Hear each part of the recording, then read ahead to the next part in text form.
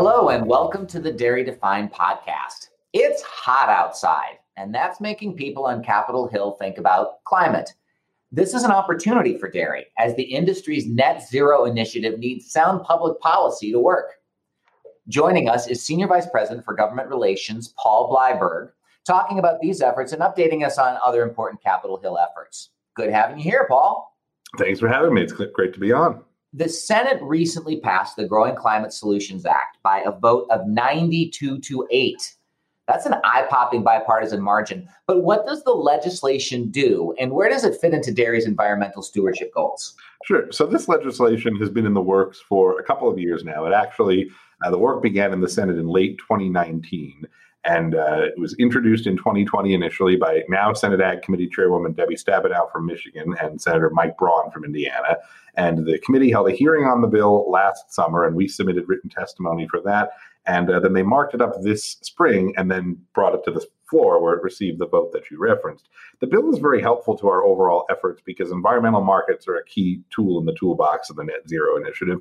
But there's often confusion as far as who farmers can work with to help them generate credits, whether it be carbon credits or other environmental credits that will get them the participation that they really want on environmental markets. And what the bill from Senator Stabenow and Senator Braun does is set up essentially an informal certification system at USDA where the department can informally give a thumbs up, so to speak, to different technical service providers that can work with farmers to help them generate credits, right? It's a way for farmers to get a better idea of who the players are out there who may be actors they can and should work with. And so from the standpoint of expanding that participation in environmental markets for dairy, as we work on getting our carbon footprint to net zero, we think it's a very helpful effort. Now, markets is one piece of the puzzle. Another is technology. We've seen some recent progress with legislation that would cover some of the upfront costs that would otherwise hinder wider adoption of these systems. What's the latest on that? So the latest is really promising, actually. We've had a bipartisan bill for some time in the Congress that would provide a 30% investment tax credit on the upfront installation cost you referenced, not just for methane digesters, but also for nutrient recovery technologies that can separate out nutrient particles like nitrogen and phosphorus from manure and help us deal with runoff issues in different watersheds around the country. We've been trying to move this bill forward for many years, but over the last year in particular, we've started to make some real headway. The U.S. Senate included our measure, authored by Senator Sherrod Brown and Senator John Thune. They're going to be introducing it in standalone form in the coming weeks, but they included the bill in a larger clean energy package that Senate Finance Chairman Ron Wyden moved through his committee. Now, we're excited about that because we're hopeful that that package can be lifted into broader legislation that might become law later this year. So by having our provision in that vehicle, we feel very good about that. Similarly, on the House side, we've also had good progress. Bipartisan bill was introduced by Ron Kind from Wisconsin and Tom Reed from New York. Last year, that bill was incorporated into a larger vehicle that moved in the House. And while that vehicle didn't ultimately become law, we feel good about the prospects this year because both the House and Senate have now shown interest in taking our proposal, lifting it into bigger legislation, and we're hoping the stars are aligning to get this done this fall. Now, the big item on Congress's agenda for the summer has been infrastructure. Climate smart agriculture, that's a phrase you hear thrown around every once in a while. That's been part of the discussion. What's the dairy angle? The dairy angle here is twofold. It's first expanding funding as much as we can for conservation initiatives. And this is something that Chairwoman Stabenow is spearheading in the Congress right now as infrastructure legislation is being worked on to try to get funding to plus up different, conservation programs and opportunities as well that may reward essentially climate smart ag practices, which really refers to practices that have a significant, meaningful environmental benefit, whether that be greenhouse gas reductions, carbon sequestration, other things like that. There's a lot of interest here in the dairy space in this approach because current conservation programs are helpful, but they don't necessarily meet dairy's needs all the time. Feed management and manure management are a couple of areas that the programs today don't quite emphasize. But if you increase the emphasis in these programs around environmental mitigation, around climate smart ag practices, we see there being a lot of benefit there because it may be able to encompass some of the work that we're doing and help us build on it. Now, let's stick for infrastructure for a moment, but I want to transition into some broader topics. First of all, where does the infrastructure legislation even stand, and what are some of the key parts of it for dairy? So last week was a big week for the infrastructure process. It's important to note that the process is proceeding down two different tracks. One is a package that's being negotiated right now by a number of senators in both parties. parties. And that's referred to kind of as a hard infrastructure package that will encompass highways, roads, bridges, broadband, perhaps electric grid provisions, and a number of other related areas. The other package is being looked at through the likelihood of the budget reconciliation process. And this is a process that the Democrats in Congress can use if it has a sort of spending and revenue element, as long as they avoid extraneous provisions. And if they use this process, they can avoid the 60 vote threshold in the Senate.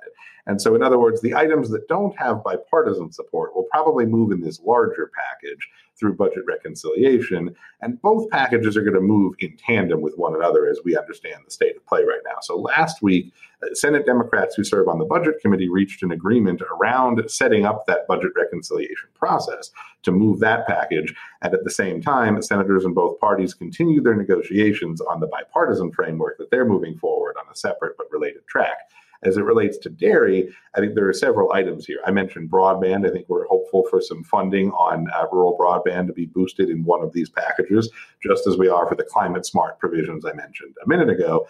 And finally, the tax provisions we spoke about, the investment tax credit, may get added into these larger packages at some point. The discussions on tax are still playing out as we speak, but all three of these items may get folded in to one or the other package over the course of the next few weeks as Congress works on this. Want to throw a few words at you and give us the updates on some of these hot button issues. So we're going to play press the button here. First button, immigration. So progress is finally being made on immigration after many years of stalemate. The House repassed the Farm Workforce Modernization Act earlier this year on a bipartisan vote. And this is an important bill for dairy because it meets our two broad needs in this space, which is providing the permanent legal status we've been seeking for a long time, this certainty for our current workers and their families. And it also gives dairy finally access to the H-2A guest worker program, which up to this point has been limited to seasonal agriculture. And since we milk cows every day of the year, that program doesn't work for us. The bill isn't perfect, and we like to see it improved in the Senate, but we're very pleased that it passed the House and that Senator Mike Crapo from Idaho and Senator Michael Bennet from Colorado are working on the process in the Senate now to develop similar legislation, and hopefully we can see this through to a conclusion. COVID relief. COVID relief, we are working with the Department of Agriculture very closely on implementation of a number of different items. The December COVID relief package had some key dairy provisions. It had a dairy donation program, which is going to go a long way toward expanding partnerships between the dairy industry and food distributors and minimizing food waste, reducing food insecurity, getting food into food insecure households as much as possible. That program had $400 million in dedicated funding, and it's open to all dairy products. We're very excited for that. We know USDA Secretary Vilsack and his team have been working really hard on implementing that program and hope to see it out soon. Similarly, the department is also working hard on some direct assistance to producers for pandemic relief, looking at uncompensated losses that hadn't been met by previous programs, and we know they're working very hard there as well. So a lot is being done right now at the department and the administration, and we're excited to roll those programs out. Fake milk. So we've had some interesting progress lately. The Food and Drug Administration has indicated that sometime over the next year, they are going to put out guidance on this issue that we hope will lead to simply enforcement of the existing standard of identity. At the same time, they finalized a yogurt standard of identity after many, many years of work. And we were very pleased with the process they went through. And we think it underscores, frankly, the point we've been making for a long time. So we're optimistic that the work FDA is doing right now is going to move us in the right direction. The Dairy Pride Act, bipartisan legislation, has been reintroduced in Congress and has strong support in both parties. And this bill would simply compel enforcement of the existing standard of identity for dairy. You'd think a bill wouldn't be needed to do that, but given 40 years of inaction by FDA, it is absolutely necessary. So we're going to continue working with members of Congress to push this issue forward, but also keep working with FDA. Anything we've missed? No, I think we've covered the waterfront on some of the key stuff being looked at on the domestic side right now. That's it for today's podcast. For more on NMPF's policy priorities, visit nmpf.org. And for more of the Dairy Defined podcast, this podcast is on Apple Podcasts, Spotify, SoundCloud, and Google Play under the podcast name Dairy Defined. Thank you for joining us.